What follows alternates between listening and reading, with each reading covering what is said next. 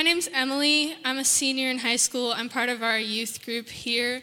And this morning, I'm going to be reading from Acts 3, 1 through 10. So if you'll stand with me, I think most of you are already standing. Yeah. Acts 3, 1 through 10 says, "One day, Peter and John were going up to the temple at the time of prayer at 3 in the afternoon. Now, a man who was lame from birth was being carried to the temple gates called Beautiful, where he was put every day to beg from those going into the temple courts. When he saw Peter and John about to enter, he asked them for money. Peter looked straight at him, as did John. Then Peter said, 'Look at us.' So the man gave them his attention, expecting to get something from them. Then Peter said, 'Silver or gold I do not have, but what I do have I give you. In the name of Jesus Christ of Nazareth, walk.' Taking him by the right hand, he helped him up, and instantly the man's feet and ankles became strong. He jumped to his feet and began to walk. Then he went with them into the temple courts, walking and jumping and praising God. When all the people saw him walking and praising God, they recognized him as the same man who used to sit begging at the temple gates called Beautiful, and they were filled with wonder and amazement at what had happened to them. This is the word of the Lord. Thanks be to God." And you may be seated. Thanks, Emily. Good morning. Nice to see you. I'm borrowing an iPad from a friend today, and my waking nightmare last night was that I forgot the passcode to unlock my friend's iPad. I didn't have any of my notes, and I was freaking out. So the iPad's unlocked, so I'm halfway there. Thank you. Wow, incredible.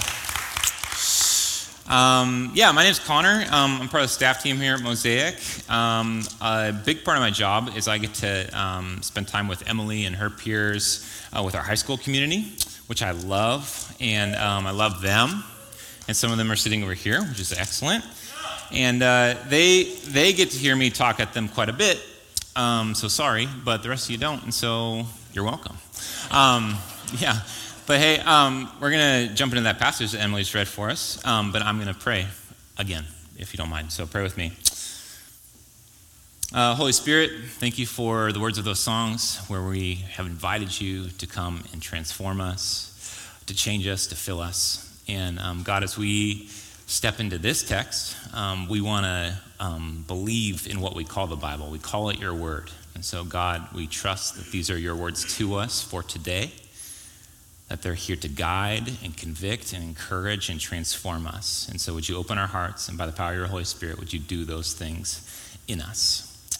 Thank you that you're here with us, and that, Holy Spirit, you are our guide. And so open our eyes to your truth and invite us to respond to you in obedience, love, joy, and amazement.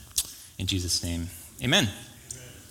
Amen. So as Emily read, we're starting into chapter 3 of Acts, and Acts is telling the story of Jesus' post-resurrection time on earth, and then subsequently what happens with the people who have been following him and who begin to follow him after his ascension into heaven. And so in my mind, Acts is a little bit like an experiment in the beginning. It's kind of this like, okay, let's see what happens as Jesus leaves earth in bodily form, and these people are kind of tasked with carrying forward the message of his life, death, and resurrection, and his ministry that he passed on to them. And so Luke, who's one of Jesus' biographers, he wrote a gospel account in the book of Luke, continues with Acts, which is kind of the part 2. And I think Luke is answering some of these questions. Will the message of Jesus' life continue to spread? Was this Savior like kind of a flash in the pan, extraordinary human, or was there something about him that really is transferable to regular humans and actually available even to us? Will his initial followers kind of rise to the occasion and embody kind of the mantle that Jesus gave to them, or will they kind of fizzle out into obscurity? And then Jesus seems to offer this more complete and fulfilling vision of what it means to be human and in real relationship with God. And I think Acts is inviting us to consider this question, like, is that really true? Is that really available? And how could it possibly happen? And if you've been around the last couple weeks, those questions begin to get answered like rather quickly. And one of the most striking answers is that in Acts chapter 2, we witness this event that's kind of known as Pentecost, where Jerusalem is full of Christian Jews, people from all over the world who are there for a festival. And what happens is the Spirit of God, the Holy Spirit, comes in this really dramatic, tangible, kind of manifest presence, where the presence of God is seen, felt, and heard. And this kind of miraculous filling by the Holy Spirit kind of catalyzes this growing and small movement of disciples to live and act like their rabbi, Jesus. And last week, Avery Stafford spoke, and he was speaking about kind of the practices, the characteristics, and the commitments that define this young community. And he talked about that they were marked by a submission to the teachings of Jesus by way of the apostles teaching, a real dedicated like time and effort given to being with one another, kind of that old church word of fellowship, the sharing of life meals and kind of the meal, the communion meal, reminding us of Jesus' sacrifice, and by prayer, a devotion to prayer. And their prayer life is kind of interesting historically that as we read in that passage, the Jewish, many of these first Christians are Jews, and they kind of maintain a lot of their Jewish identity, their religious rhythms as practicing Jews, and that is kind of highlighted and brought alongside kind of this depth to prayer, this invitation to personal relationship with God that Jesus handed to them. And so if we back up just a couple verses from where Emily just read, we get kind of one of these classic summary statements from Luke. And this was part of what Avery taught on last week. So starting in chapter 2, verse 43, it says, "Everyone was filled with awe at the many signs and wonders performed by the apostles. All the believers were together and had everything in common. They sold property and possessions to give to anyone who had need, and every day they continued to meet together in the temple courts. They broke bread in their homes and ate together with glad and sincere hearts, praising God and enjoying the favor of all the people. And the Lord added to their number daily those who were being saved." And so if you're reading Acts chapter 2 to your, hypothetically, or real life in my case, if you're reading this to your 3-year-old at bedtime, like this is a great place to kind of close the book, kiss on the forehead, good night, like happily ever after for this little church. It's a lovely place to wrap up. It's this awesome summary of kind of the transforming power of the Spirit coming, what happened amongst this little community. But to me, I think this text kind of begs for more. The nagging questions are like, is that it? Is this going to last? Is this hyperbolic? No doubt it's incredible that we've witnessed this event of Pentecost and the filling of the Holy Spirit into lots of different people, and many people are being saved. But that phrase, like many signs and wonders, I think the question is, what does the Holy Spirit do in real life for real people? Like, can that continue? In John 14, Jesus said, "Very truly I tell you, whoever believes in me will do the works I've been doing, and they will do even greater things than these because I am going to the Father." So this is in Jesus' plan. This is the invitation. And so whether it's quantity or quality of more than Jesus did, like, my question is, like, did you really mean that, Jesus? And is there really more? And so that's like, I think that's what this passage is inviting us to consider. What does the Holy Spirit do for real people in real life? And I think there's kind of 3 big answers that we'll see as we continue into the text. And so back to Acts 3. Acts 3, one day. I'm going to stop and make commentary on the first 2 words. How about that? One day. This is like Luke's. This is like some of the way he writes. He'll kind of sum up a chunk with like a big summary statement. So we read that at the end of chapter 2, and then he'll pivot and he'll go one day, and it's kind of this like drop into the real life lived story of what's happening. And this whole story, just as we read it together today, this whole story I think reads just like a story from the gospel accounts. But the key difference is that Jesus isn't there, like in bodily form. So it's like we're reading the life of Jesus, but it's not there. But you feel the text zooming in, like we're entering the scene, like we get to look over the shoulders of the people that this story is telling. So Acts 3, verse 1. One day, Peter and John were going up to the temple at the time of prayer at 3 p.m. And now a man who was lame from birth was being carried to the temple gate called Beautiful, where he was put every day to beg from those going into the temple courts. And when he saw Peter and John about to enter, he asked them for money. Peter looked straight at him, as did John, and then Peter said, "Look at us." So the man gave him his attention, expecting to get something for him. Peter and John, two of Jesus' disciples, at this point, they're kind of leaders or figures in this emerging church community.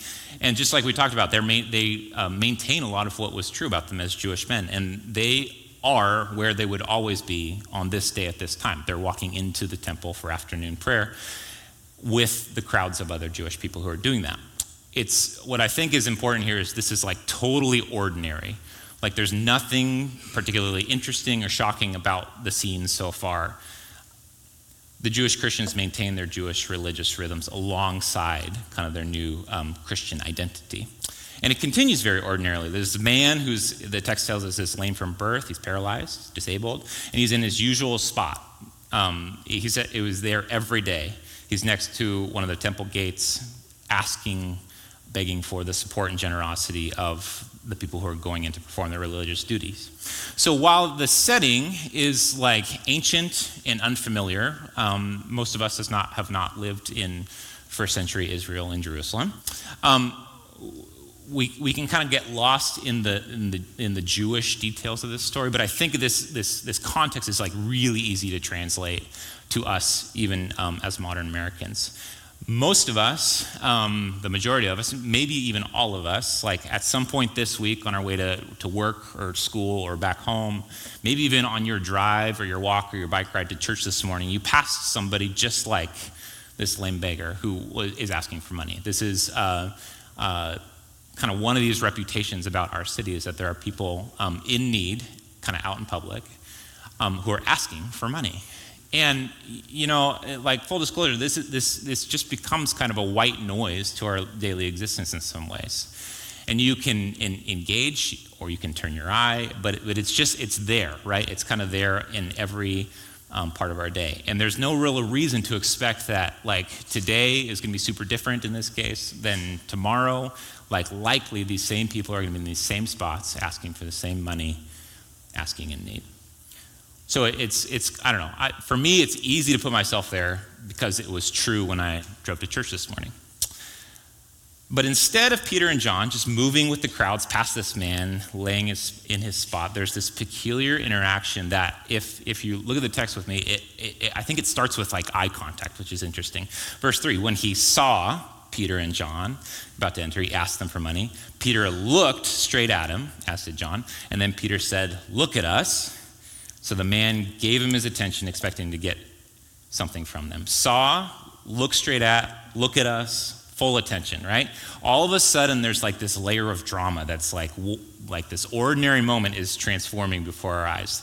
The passersby don't just pass by, and this begging man in financial and physical need, I think his hopes kind of rise with the eye contact in some ways. He's all of a sudden, his hope, his expectation are lifted. Verse 6, then Peter said, "Silver or gold I do not have, but what I do have I give you. In the name of Jesus Christ of Nazareth, walk." Taking him by the right hand, he helped him up, and instantly the man's feet and ankles became strong. He jumped to his feet and began to walk. And then he went with them into the temple courts, walking and jumping and praising God. So Peter, I'm assuming in partnership with the Holy Spirit, or maybe he's just like kind of riding the camp high of Pentecost. He's just like, I could do anything. Like, this is so much fun. Like, whatever it is, like he identifies this moment as this is not an ordinary moment. There's something that God wants to do here. And he kind of declares this guy's healing and lifts him to his feet. And in an instant, like it appears that this healing is like legitimate right away. And so this first answer to our question is, what does the Holy Spirit do in real life for real people? Is that the Spirit turns the ordinary into a container for the extraordinary. Like a totally regular, everyday occurrence in partnership with the Spirit, by Peter's obedience to the Spirit, becomes like this container for something magical, like nearly magical, where there's kind of a scene cost all of a sudden. So here's two recent examples from my own life where something ordinary was happening and I think had potential to become extraordinary. So Chloe and I and Simon live on the east side of Portland. We've got this awesome city park just a couple of blocks from our house. It has like, I think it's like the most really tall trees all together in the city. It's like funny if you look at it from a high spot, it just looks like this one square block of just trees. And it's really awesome. And so we walk around there a lot. We ride bikes around there a lot. Simon's just recently started riding like a pedal bike without training wheels. Subtle flex. And he's 3. Did I say that? He's 3. No, okay. And so we're out for a bike ride. This is last week. We were out for a bike ride, and we're around the park, and we're walking in the park, and all of a sudden we're like, I don't know, just maybe 20 yards away, and there's these real bright headlights like coming out of the park towards the sidewalk. I'm like, what in the world is happening? I get a little closer, and there's this like, what looks like brand new, real shiny purple, like lifted, huge off-road tires, this Jeep Wrangler that's like in the park, in the trees. Like, I don't know what it's doing. It's not going anywhere, but it's just there, headlights on, engine running. It's just in the park next to the playground. And I'm like, so I'm immediately like pretty irritated and frustrated. I'm like, and you know Jeep people, like people have a Jeep, like they're kind of, I'm just kidding. It's Subaru people that are the problem, right? We know that. So I'm like, you gotta be kidding me. This dude's like in the park in his Jeep. And then I think his wife is like kind of over there like getting real low angle pictures of the Jeep, like these off-roading pictures. Like, dude, you're next to a playground. Like, zoom out a little bit. There's like, and I'm irritated. And there's a few other people around, and his wife's like, get out of the park, get out of here. So she's starting to get a little embarrassed. So this guy pulls out and parks his Jeep along the side of the road. And then he like comes back to the playground, and we're sitting at the playground. Simon's climbing around. And I think by way of his version of an apology, he kind of like gives a little compliment to Simon's rain boots. And then he's like kind of standing there, and he's like, so yeah, we're here, we're visiting, and you guys live around here? And then kind of the question is like, what do you do for work? And I, just full of the Holy Spirit, just look him right in the eyes. I said, a regular job I do not have, but what I do have, I give you. Get your Jeep out of the park in Jesus' name. I didn't, no. I said, Chloe, why don't you tell him first what you do for work? And then I kind of said, I'm the pastor at a church, and that's, and I like shut this down. I'm irritated, I'm annoyed, and I'm like, I'm not gonna pretend to like forgive you or like let you get away with being a jerk in my park, right? And kind of in retrospect, like, you know, however this happened, like we're all of a sudden in this conversation, and instead, I don't know where this is going. I'm not pretending like I knew it was going to be some miraculous thing that was going to happen, but this guy, like, kind of through a weird set of circumstances, is engaging with me. And you know, like, it's not like all your neighbors talk to you all the time. And this guy, like, engages. And he's, you know, where do you guys live? And he's saying, we're actually from out of town. We came up here to go to the pumpkin patch. And he's, like, trying to be conversational. And I'm like, no, thank you, goodbye. Like, and we kind of went away. And I'm not so sure that it was this ordinary thing that was going to be extraordinary. But I was kind of caught off guard with my frustration and shut it down and didn't give opportunity for the Spirit to bring anything of it. Okay. Second example, a couple weeks ago, our youth ministry joined a few other churches for an event in North Portland, a church up there for an event called Unite. And it was a gathering for kind of urban core churches to be together and to worship together, play together, learn from the scriptures, and kind of with the goal of being sent into our school year, empowered by the Spirit. And it was cool. Like it was a really beautiful event. Probably 150 kids, and like beautiful time of worship, responding to God. Just as the event was winding down, I was kind of sticking around, cleaning up, walking around, just making sure kids get in cars to get rides home and that kind of thing. And earlier in the evening, I had led a game that involved quite a bit of silly string, and so I was feeling a little bit sheepish, like wanting to make sure I did a great job cleaning up, because it's not my church home where I do that every week, right? But it's clean. Look, you can't even tell. But I wanted to make sure we did a good job cleaning up. And so I was kind of walking around this really big auditorium, and there's one guy in there, and he's kind of walking the seats, and I'm like, oh, is he irritated with me? Is this okay?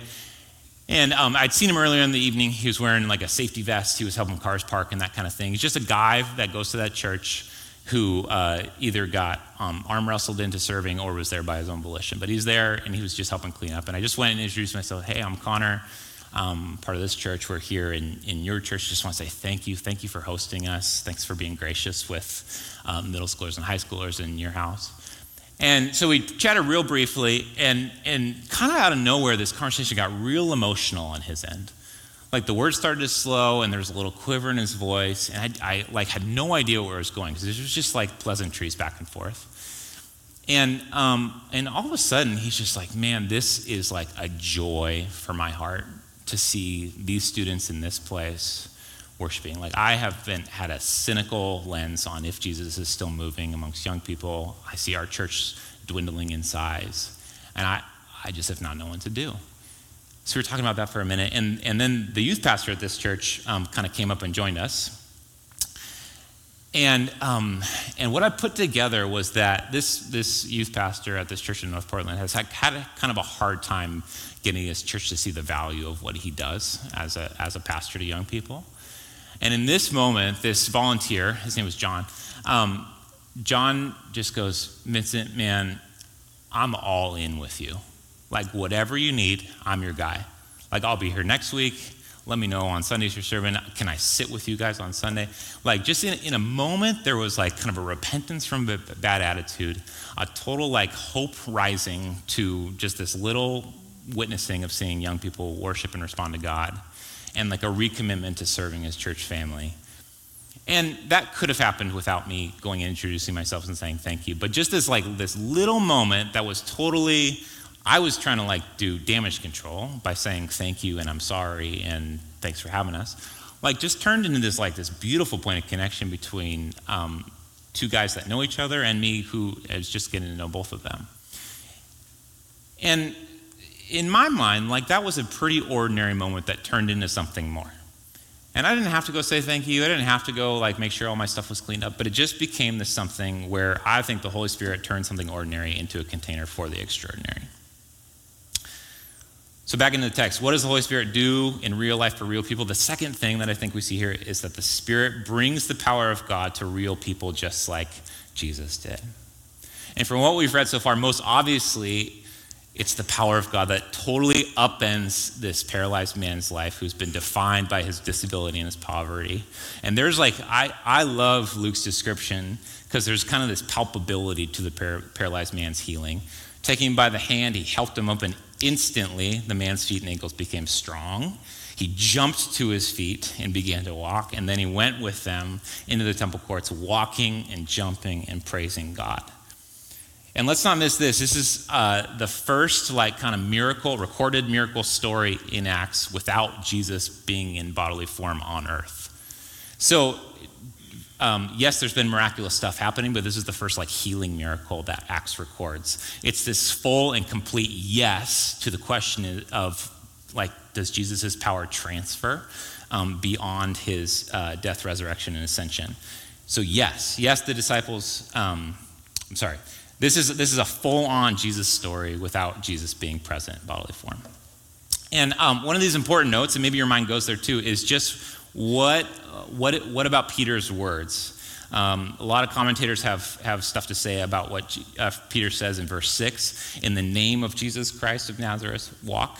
And that Greek word name, I don't know Greek, but this is a Greek word. The Greek word is onoma, I think, and it comes with it more than just like a name. It comes with kind of the reputation, the authority, kind of the title weight of whatever you're pointing to, whatever you're talking about. So it's not that Peter is invoking kind of this like magical incantation or like a special catchphrase to get this guy healed, but rather he's like publicly declaring that it's Jesus's name and authority, Jesus's power that is coming into the moment to heal and bring fullness. The commentators note that in between Acts 2 and 4, there are 11 references to the name, that phrase, the name of Jesus. And in Semitic thought, the name expresses the very nature of a person's being.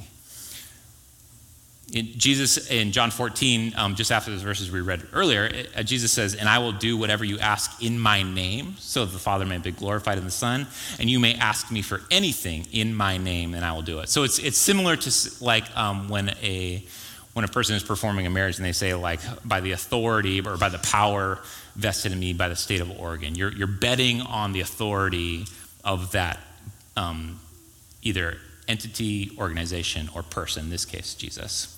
So in the proclamation of this healing, Peter is boldly saying that, one, it's not me who's healing this guy. Two, it's actually Jesus. It's the name, the power, the authority of Jesus. He'll go on to say, this is God's doing, lest you have any other idea. And then third, the truth that Jesus is God, King, and still Lord, still healing, still moving, even though he's not bodily on earth anymore. So the Spirit brings God's power to people just like Jesus did. And this man is healed in a moment, and he responds how you would hope anybody would respond in this situation, with joy, celebration, praising God. William J. Larkin Jr., in his commentary on this passage, says, the power was Christ's, but the hand was Peter's, so the church must ever act. This idea that it's not our hands as Jesus' followers that do the healing, but there's this relationship where the power of God often transmits through his embodied body, namely the church. And I think, like, yes, this paralyzed man's healing is the most obvious healing passage in the text. But as I was reading this, the other big thing I think would be easy to miss is that this is not the first time we've met Peter, like in the biblical story. Peter and John are well represented in the gospel stories. They lived and walked with Jesus.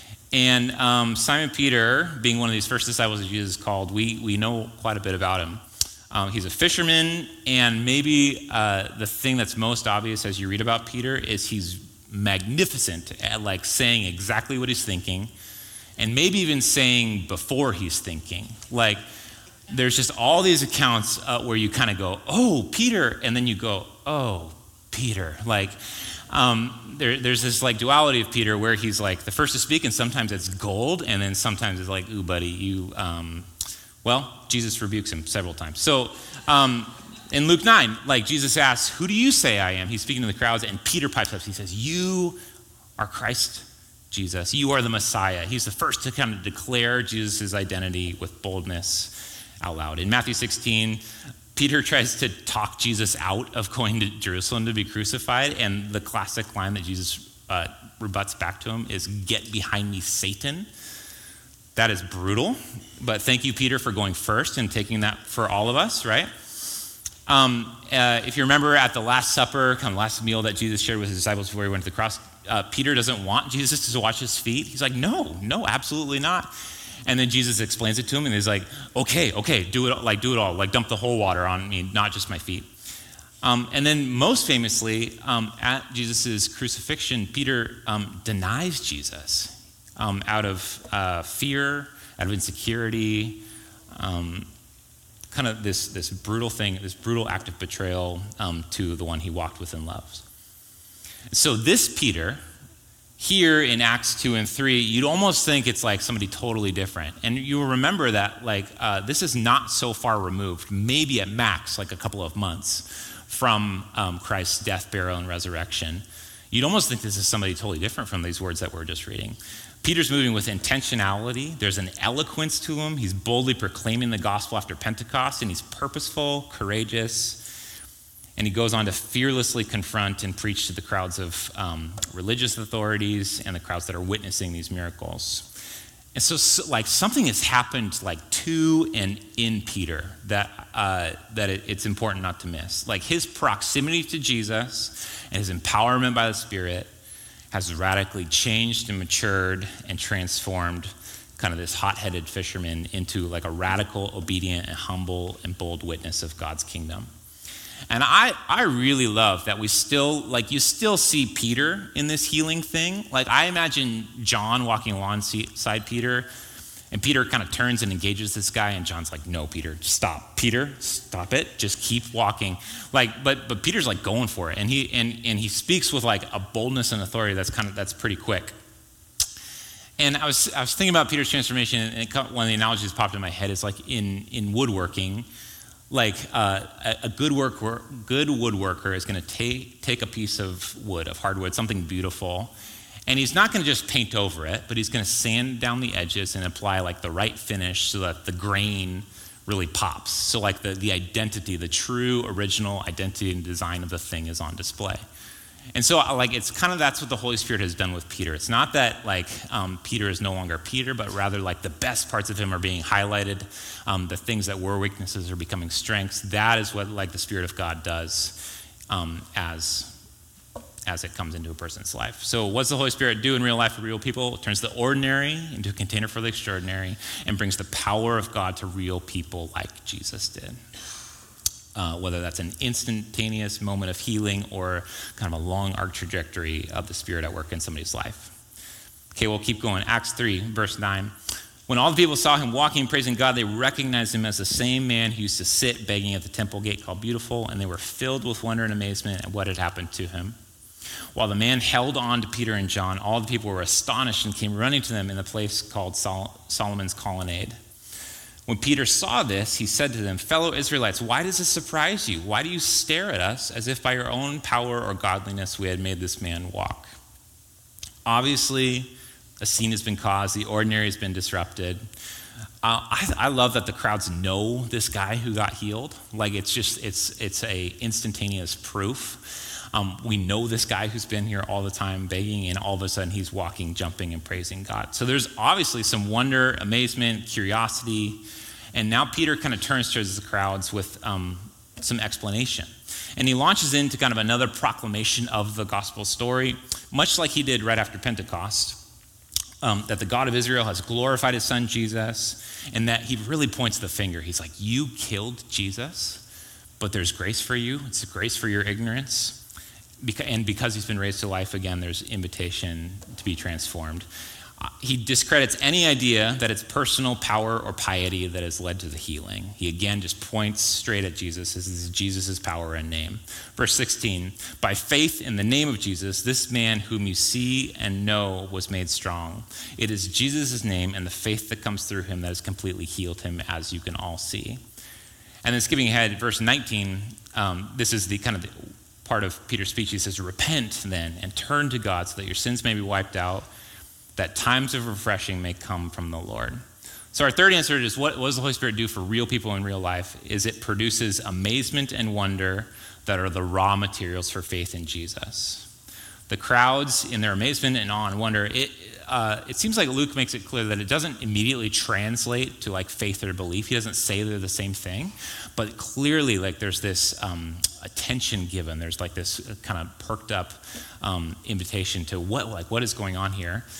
And Peter takes the opportunity to explain and proclaim the truth of what's happening and who this Jesus is.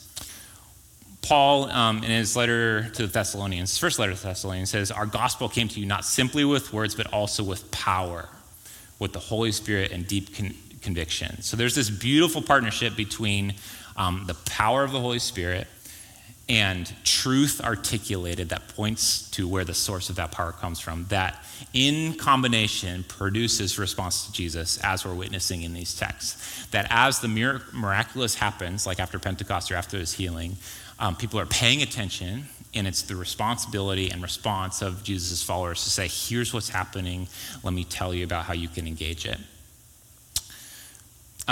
Larkin, who we read before, he continues, says, in the end, all is from Jesus, for faith is present not only as a human activity, but also a divine gift. And today, the economy is the same. There is no room for relying on manipulative, magical technique. All Jesus asks us to bring is a humble dependence lived out in prayer and faith. So we see this modeled in Peter, that he doesn't take the opportunity to show off or just say, this is all me, but instead he points to Jesus, that it's the power of Jesus on display through the work of the Spirit that brings real transformation and healing. I think this is an invitation for us, that as we are responding to ordinary moments becoming extraordinary, that we also trust, like it says in 1 Peter, I'll just read this, 1 Peter 3:15, but in your hearts revere Christ as Lord, always be prepared to give an answer to everyone who asks asks you to give a reason for the hope that you have. So we're not asked to manufacture the miraculous, but we are asked to give an answer for the hope that we have. when God invites us into those situations. This is a little story I read in several different commentaries, but I think it's an interesting one, so I'll just read it. It'll be on the screen. It said that the theologian, Thomas Aquinas, from the 13th century, once called on Pope Innocent II when the latter was counting out a large sum of money. The Pope remarked, "You see, Thomas, the church can no longer say, 'Silver and gold I have none.'" Aquinas replied, "True, Holy Father, but neither can she now say, 'Rise and walk.'" Yeah, that's the right response, right? And I think Aquinas' point is not that money is a bad thing for a church to have, or that resources are evil in and of themselves, but it's a reminder of what the true and more valuable inheritance of the church is.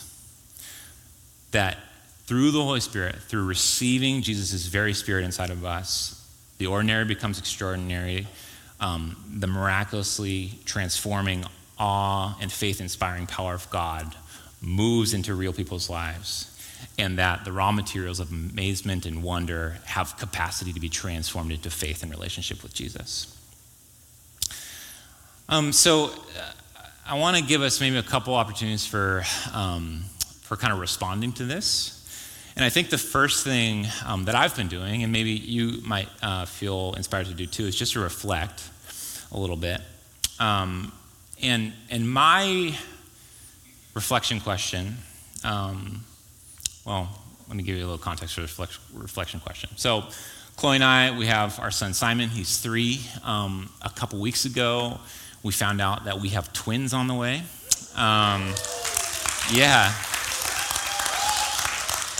Yeah, we're very excited. Indeed. Yeah, keep telling him that.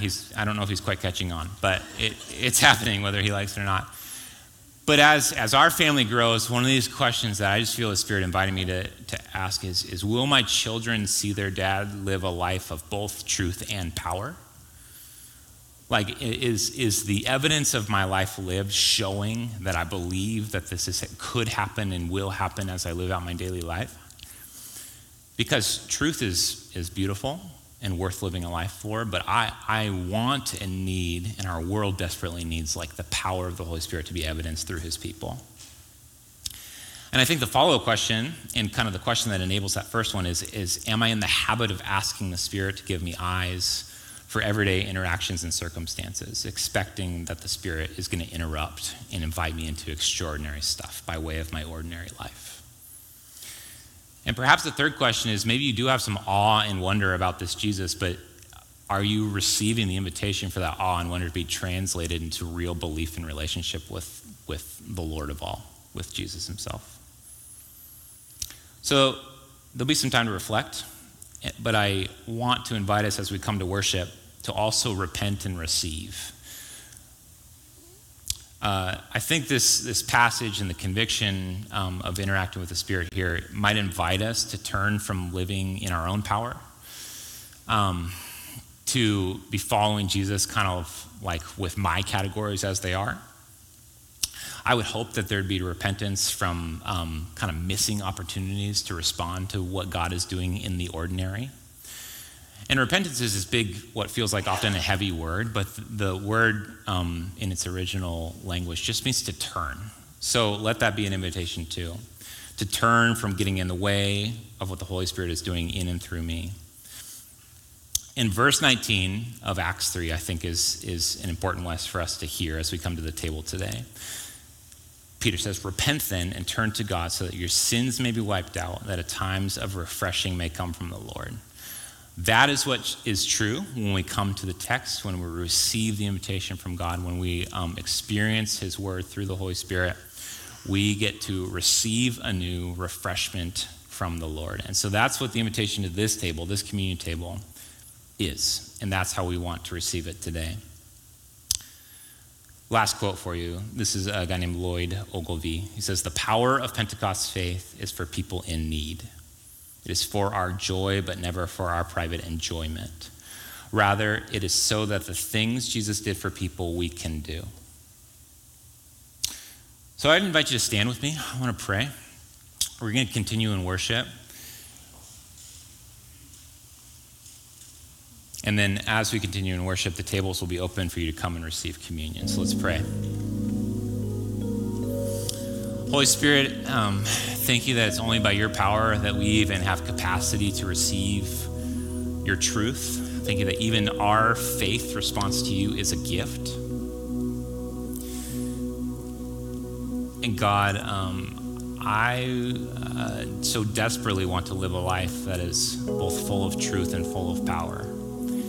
And I just acknowledge and confess my inability to create those things on my own, to craft the raw materials of my own life into one that pleases you or one that you could use. And so, Holy Spirit, I'm asking that you would come and fill us, that you would turn our ordinary lives into containers for extraordinary things, that your miraculous saving power would be evidenced both in the instant miraculous things like a healing miracle or a faith response to you, but also, God, that we would be quick to worship you and point to you as we see you at work in the long arc of our lives of faithfully following you and responding to you over and over. Thank you, God, that our discipleship to you is not just one moment, but it's a cycle of returning to you, receiving from you, repenting, and being refreshed by you. So God, as we come to this table, we just believe and ask in faith that you would use it to refresh us. Lord, these elements are not large, but what they symbolize is abundant. Your body broken for us, your blood poured out, establishing a new covenant, a way for us to be in right relationship with you. So Holy Spirit, would you even fill this meal in a special way that it would remind us of you, that we would be refreshed by your presence with us, and that we would choose courage over fear as we walk with you, Holy Spirit, into our everyday lives. In Jesus' name, amen.